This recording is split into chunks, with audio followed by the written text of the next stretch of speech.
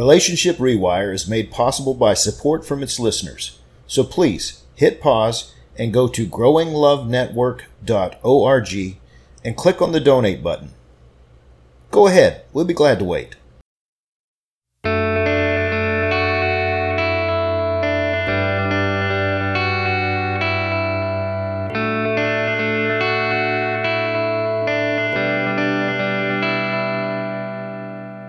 Welcome to another episode of Relationship Rewire, where we talk about what's wrong and what's right with marriage and relationships in our world today.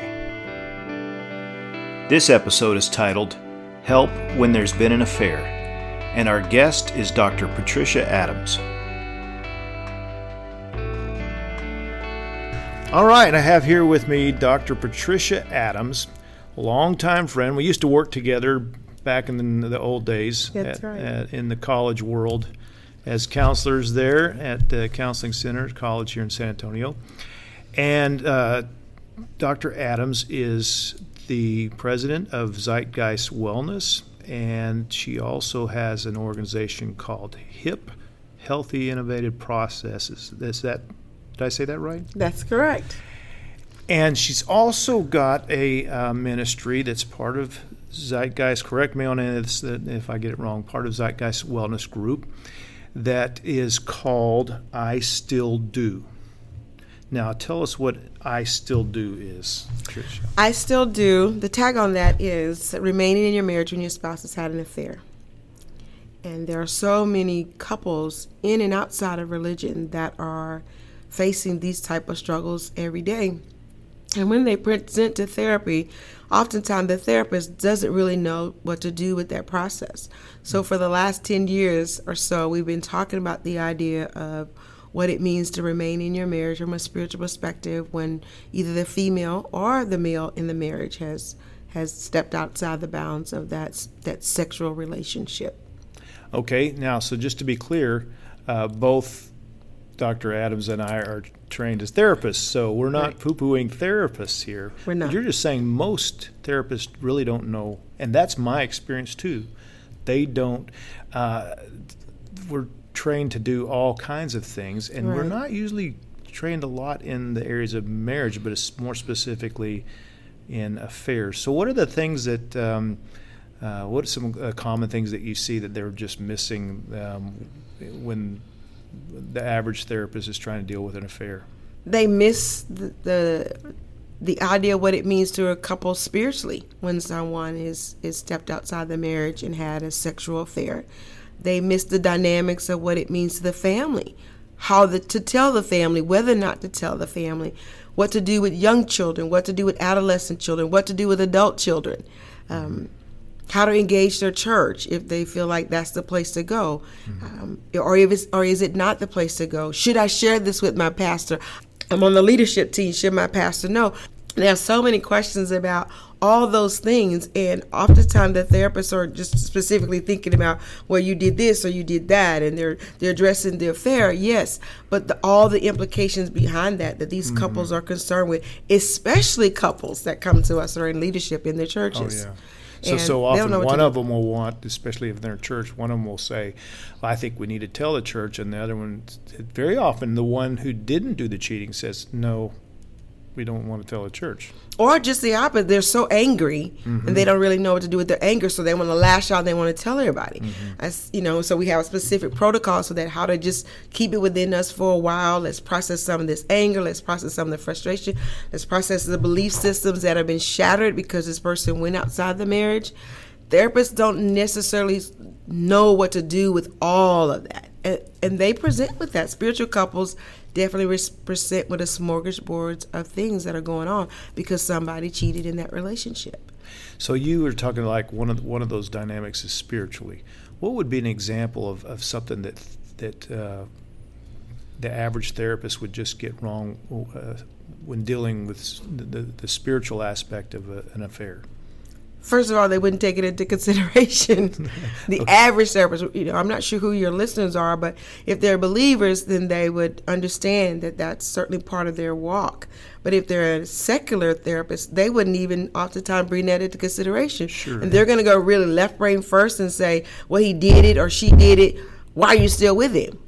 Mm-hmm. Well, they have a whole lot of whys, Mm-hmm. They've been going to church all their lives. Just stories upon stories that we hear about the secular therapist not really knowing what to do with it. Now, a Christian therapist may assume that they know the word because they say they go to church. But there are a lot of people who don't really know how to rightly discern the word of truth, which the Bible says that, so that the couple can get to where they need to in the process of someone cheating. It's very difficult. It takes a great deal of time and energy,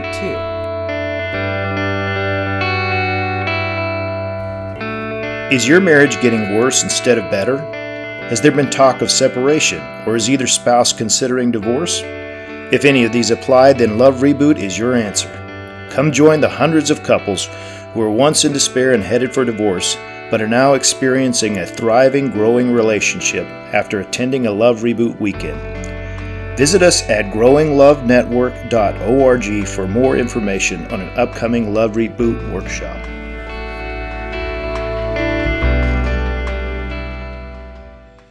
Hello, this is Max Lucado. You're listening to Relationship Rewire.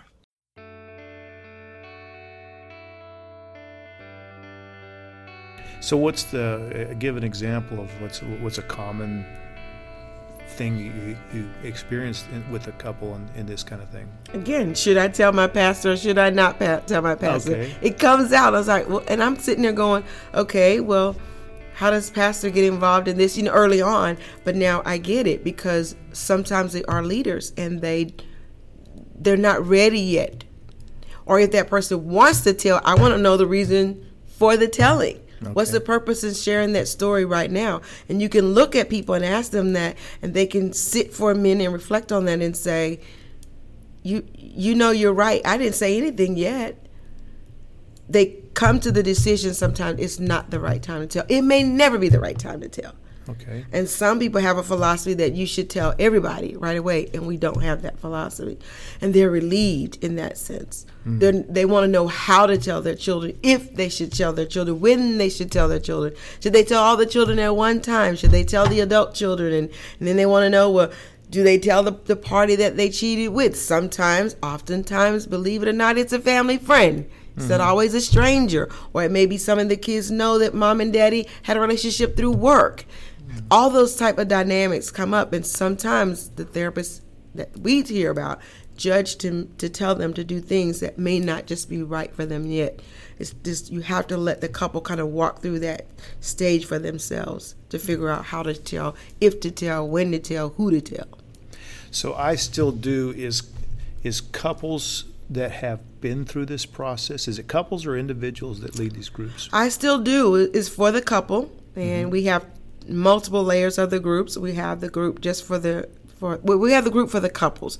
So if a woman cheats, then she and her husband are put in a group because she cheated. If a male cheated, then he's put in a group where the men cheated.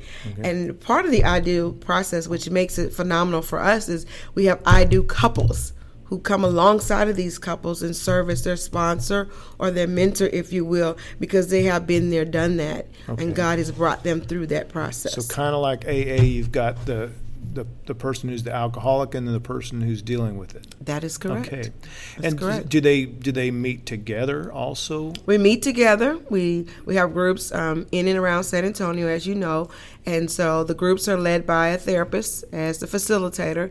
And then secondary facilitator is the couple group that's been there, done that. Okay. So we meet for an hour and a half because we need breakout time. So there's breakout time for the couple, of course, to be in connection with all three, the therapist and the mentor couple, and then we break them out so that the female sponsor of the group can sometimes address the males and vice versa. And so it just really becomes an eclectic, dynamic, overall perspective where everybody is talking and blending that together. So they're getting some help for their own situation, but then also help for them as a couple. Correct. Okay. Correct. Great. So they're hearing both sides of the story, and getting perspectives that they probably wouldn't see if they were just thinking from, oh, how do I, what am I going through? Correct. Okay. And great. both parties have to be engaged. It's not like, oh, you can come to group tonight and he can't come. Mm-hmm. When you come to the group, because it's a group experience, both parties have to attend both groups. Okay. Both parties have to attend that group every single time. Okay. It's a 12-week process, and it's a closed group. So once we start with your cohort, as we call them, the folks in your groups, right, we don't open it up to someone else because we want you to get through the entire process. Well, if I was, I'm going to come at you with a question, same question from both sides. So let's say my spouse, we've just found out, he or she admitted, or what most often is the case, they got found out, right? Amen to that. They got, it's come to light now. We both know, okay, my spouse has been in an affair, and I'm listening to this right now, and I'm going, yes, this is what we need, but my spouse is not going to want to do that. Well, how would I approach my spouse? Do you have some?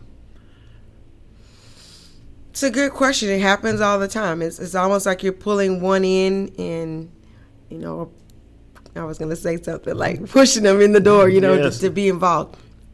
But that's a hard question. And so my recommendation is that you go, whichever one you are, to go to individual therapy first. Okay. And get some perspective on you and your process and what happened because someone cheated on you or you are the cheater. And hopefully listen to a group like this, a conversation like this between John and I. You'll say, hey, I remember that. And when the other spouse comes along to the idea that, yes, I do want my marriage, and I don't want the person that I was cheating with fundamentally. And we all know that there's different reasons why people have affairs. And we know that. We can have another conversation about that on another podcast. Mm-hmm. But sometimes you do have to wait for that person to be ready to go. Yeah. And sometimes going and taking care of yourself and understanding whether you're the cheater or the one that's cheated on. What does this mean for me? And how do I manage me in this process? And you go home and you become different because of what you're learning, what you're experiencing, and you're grieving over, what you feel because this has happened to you. And you're learning how to be a better person in the circumstances that you're in that might lead that person to come. I've seen that several times. Not everybody in a relationship where this happened to are at the same place to go to therapy or to go to this group process at the same time. But ultimately, what we have discovered is that in groups, you get more out of the fact that, hey, they do understand what I've been through. As a psychotherapist, I cannot tell you how many times well, you don't understand me because you haven't been what I've been through. Right. Well, I've asked the Lord to not let me be an alcoholic, Yeah. I've asked the Lord not to allow me to beat my children and then feel bad about it later. So we get it, and that's why we created the process the way we did. We based it on a relationship format that says, yes, I have been there, and I know what it takes to help with the trust and rebuild all those things that have been broken because someone has cheated on the other person in that marriage. Well, I'm glad to hear about this because one of the things that we do with our Love Reboot workshop, probably half the couples that come to that is there's an affair that's either recently been discovered or very often the affair is still going on. And most of the couples, by the end of that workshop, the person who's in an affair has come to the place where they're saying, yes, I need to end this. But now they have this next step we help them develop a plan. What's your next step? And this, for a lot of couples, is going to be a good next best step. One of the ways that we get, probably most of the couples that come to us, they don't come to us as a couple. They come as an individual. The spouse that's most wanting to try to make things work. And so one of the things we coach them, and this might be helpful to the listeners thinking about coming to yours, is we are all terrified of being thrown under the bus. Right. And nobody has the ability to throw us under the bus more than our spouse, right? Because they know all the dirt on it. Right. So one of the things we tell them is, first of all, tell them you're going there to work on you. And second of all, that you're not going to go and throw them under the bus. You're going to be there to figure out what you can do to make the marriage better again. Correct. And so Saturday, for instance, I'm with a couple, and this could be anybody, but, it's like, I want to keep telling the story. I want to keep telling the story. I want to keep telling the story. I want to keep revisiting the hurts. And I'm like, okay, but where are you in the process with moving forward from that? Mm-hmm. And I told him, you know me, John. You know me for a long time. I got some jokes. I told him, I said, look, this little $50 copay you're trying to pay me, goodbye. Yeah. Go down the street and give you $50,000, $20,000 to the I can't fix divorce attorneys. I can't fix the world for you. I can't. So you have to come with a realization that, again, part of this is about what I can do better. Mm-hmm. And how God wants me. Because, again, these principles, and I still do, remain in your marriage and your spouse had an affair, are clearly based upon biblical principles. I've been around secular psychotherapy for a long time. Mm-hmm. And when I wrote this process and began this process, I knew it could not be built upon, what Oprah said or what Dr. Phil said, back in the old day was Dr. Phil Collins. I think that was his name, not Dr. Phil. He would say, caller, are you there? Caller, are you there? And I'm just like, okay, we have to build this on something that has a strong foundation, something that can work. Mm-hmm. So come in with a realistic expectation that it is about what can I do as a person who was cheated on? Yeah. What can I do as the person who did the cheating to help this marriage stay together? Yeah. And as much as the hurt and the pain and the anger makes you want to punish that other person, ultimately your own life's going to be better when you start getting on the track of what can I do different in the future. Yeah. And there's always something you can do different, right? There's always something. Yeah. And having those couples there to share their stories and to have some accountability in that, it makes it all worthwhile to do the groups. You see people change. One quick story.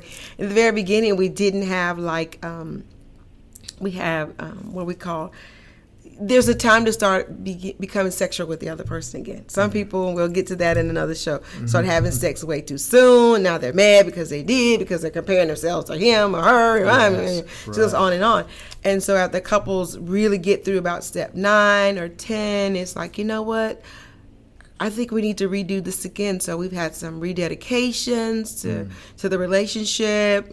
Some of our couples have, just had, they go out, they plan weekends together. The team gets around them and supports them. So it's kind of like a little reboot, remarriage, right there, recommitment to the relationship. Right there in the bedroom, the team's around them?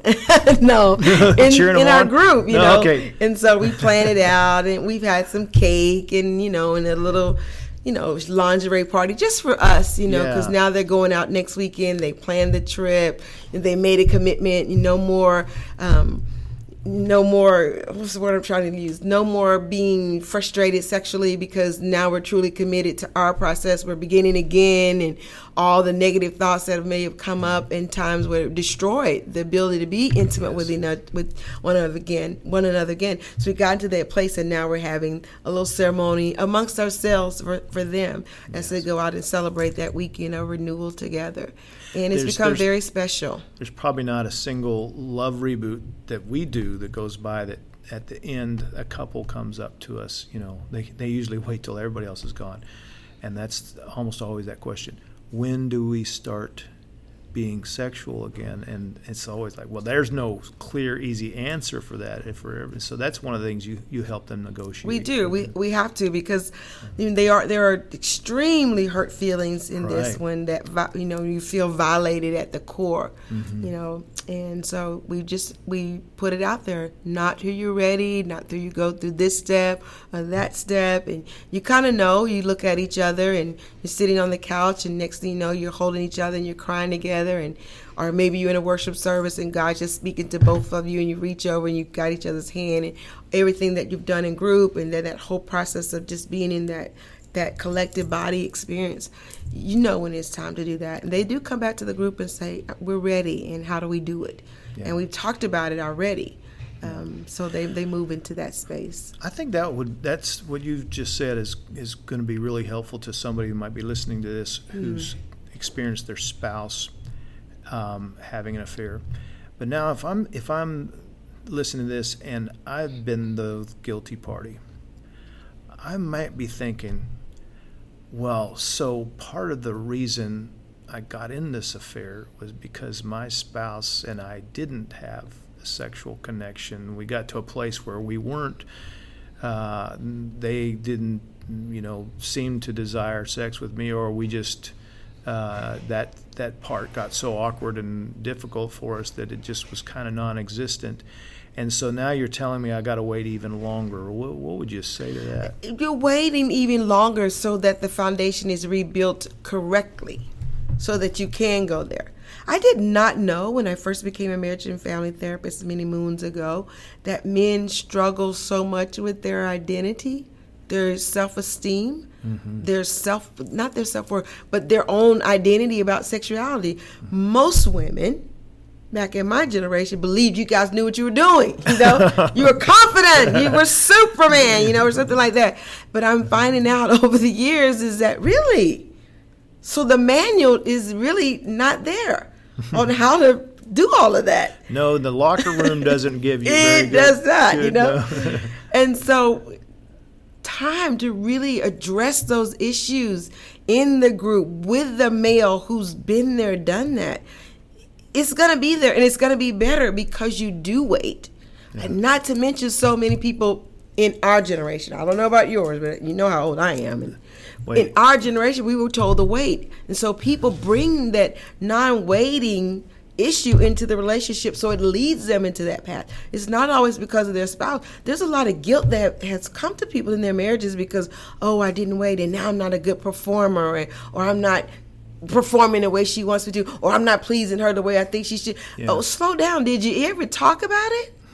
Mm-hmm. No. You never talked? Yeah. You always had sex with the lights off? You never had sex during the middle of the day? You never talked about your performance anxiety issues? Never. I never said anything to anybody. So a lot of this, I want to call it foolishness about adultery, comes from a place that we don't even, again, going back to the therapist, we don't even look at. Yeah, we don't look at the core. Well, in our culture, intimacy is interchanged for sex. It is. And they're really two different things. You can have sex without intimacy, and you can have intimacy without sex. My experience is that there's two most common ways of achieving intimacy with a couple. One's through sex and one's through conversation. And there's usually we usually prefer one or the other. When I say prefer, it's the easier way, it's the safe way for us to have intimacy. Well said. And so my experience is also that whatever our preferred path to intimacy, whether it's conversation or sex, is usually the opposite of our spouse's preferred path. Thank you, God, for that beautiful thing, And so, yes, we are not going to, if your preferred path is sex, you're most likely not going to have much of a sex life in the long run if you are not really working on the conversation path too, and getting better at doing that. Because really what it's about is to have intimacy, you've got to be vulnerable. And the place where you're most scared is where you're going to be less vulnerable. And I think a lot of men are scared in conversation because they feel like they can get hurt easily in conversation. And and I don't want to overgeneralize here, but because I've seen it go flip-flop, but for a lot of women, the sex is scary because that's where they can get hurt emotionally the easiest. Sure. Rejected. So I'm just throwing that out there. We've got so many conversations to have later on down the road. But yeah, you're right. You're right in the ballpark, both of us, with this. And when I discovered that about men, because there is no training manual, unfortunately, for y'all, and now we are just inundated with what's supposed to be the training manual, all this stuff that's everywhere on the internet, but it still leaves him vulnerable. Inside of the relationship, because if his validation does come through the sexual experience and he doesn't know how to communicate on an emotional level with his wife, the affair happens, and vice versa. It could happen. So we still have lots of conversations to have, and I still do as a platform for that. And we love working with couples. We We laugh sometimes, we cry sometimes with our couples. Someone asked me the other day, well, I thought you were going to have a group for their kids. Well, it depends upon how old the kids are. And that's something we'll develop later on. How do you tell a child that's between the ages of 0 and 8? And how do you tell the teenager or the preteen? Or how do you tell the adult children?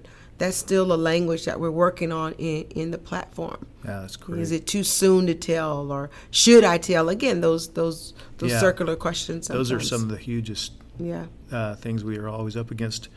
Well, it's been a pleasure, but having you on here. But how do people get in touch with you if they want to find out more about I Still Do? Best way is email. We love phone calls, but email is a great platform for us as well. So you want to just email me directly. My email address is PSNPatricia, last name Adams, ADAMS, at zwgroup.net. So I'll say it again, padams at zwgroup.net. Okay, great. And is that a website as well? Our website is zwgroup.net, so Zeitgeist Wellness Group. Zeitgeist is a German word that literally translates nothing's going to happen till the spirit says it's time. So Geit is spirit and Zeit is time in German.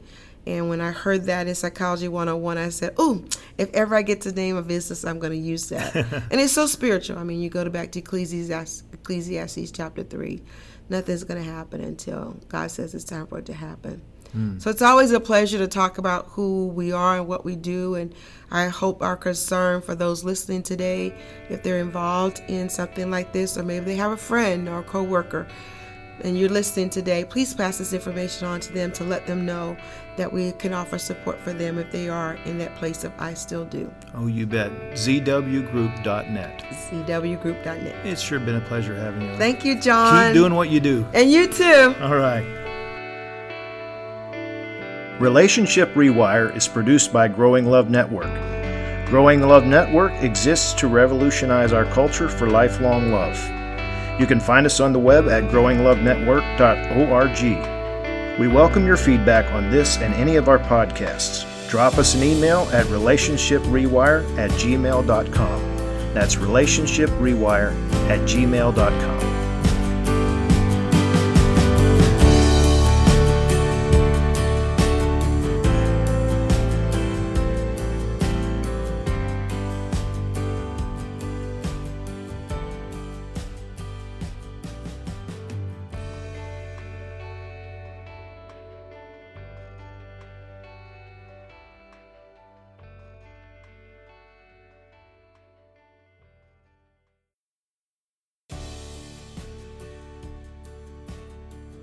Is your church or organization looking for a course that doesn't just provide information, but actually transforms marriages and relationships? Then visit us at growinglovenetwork.org to see how our Growing Love course can work for you. Growing Love has been chosen by the state of Texas as a Together in Texas course, and it's also recommended for engaged couples.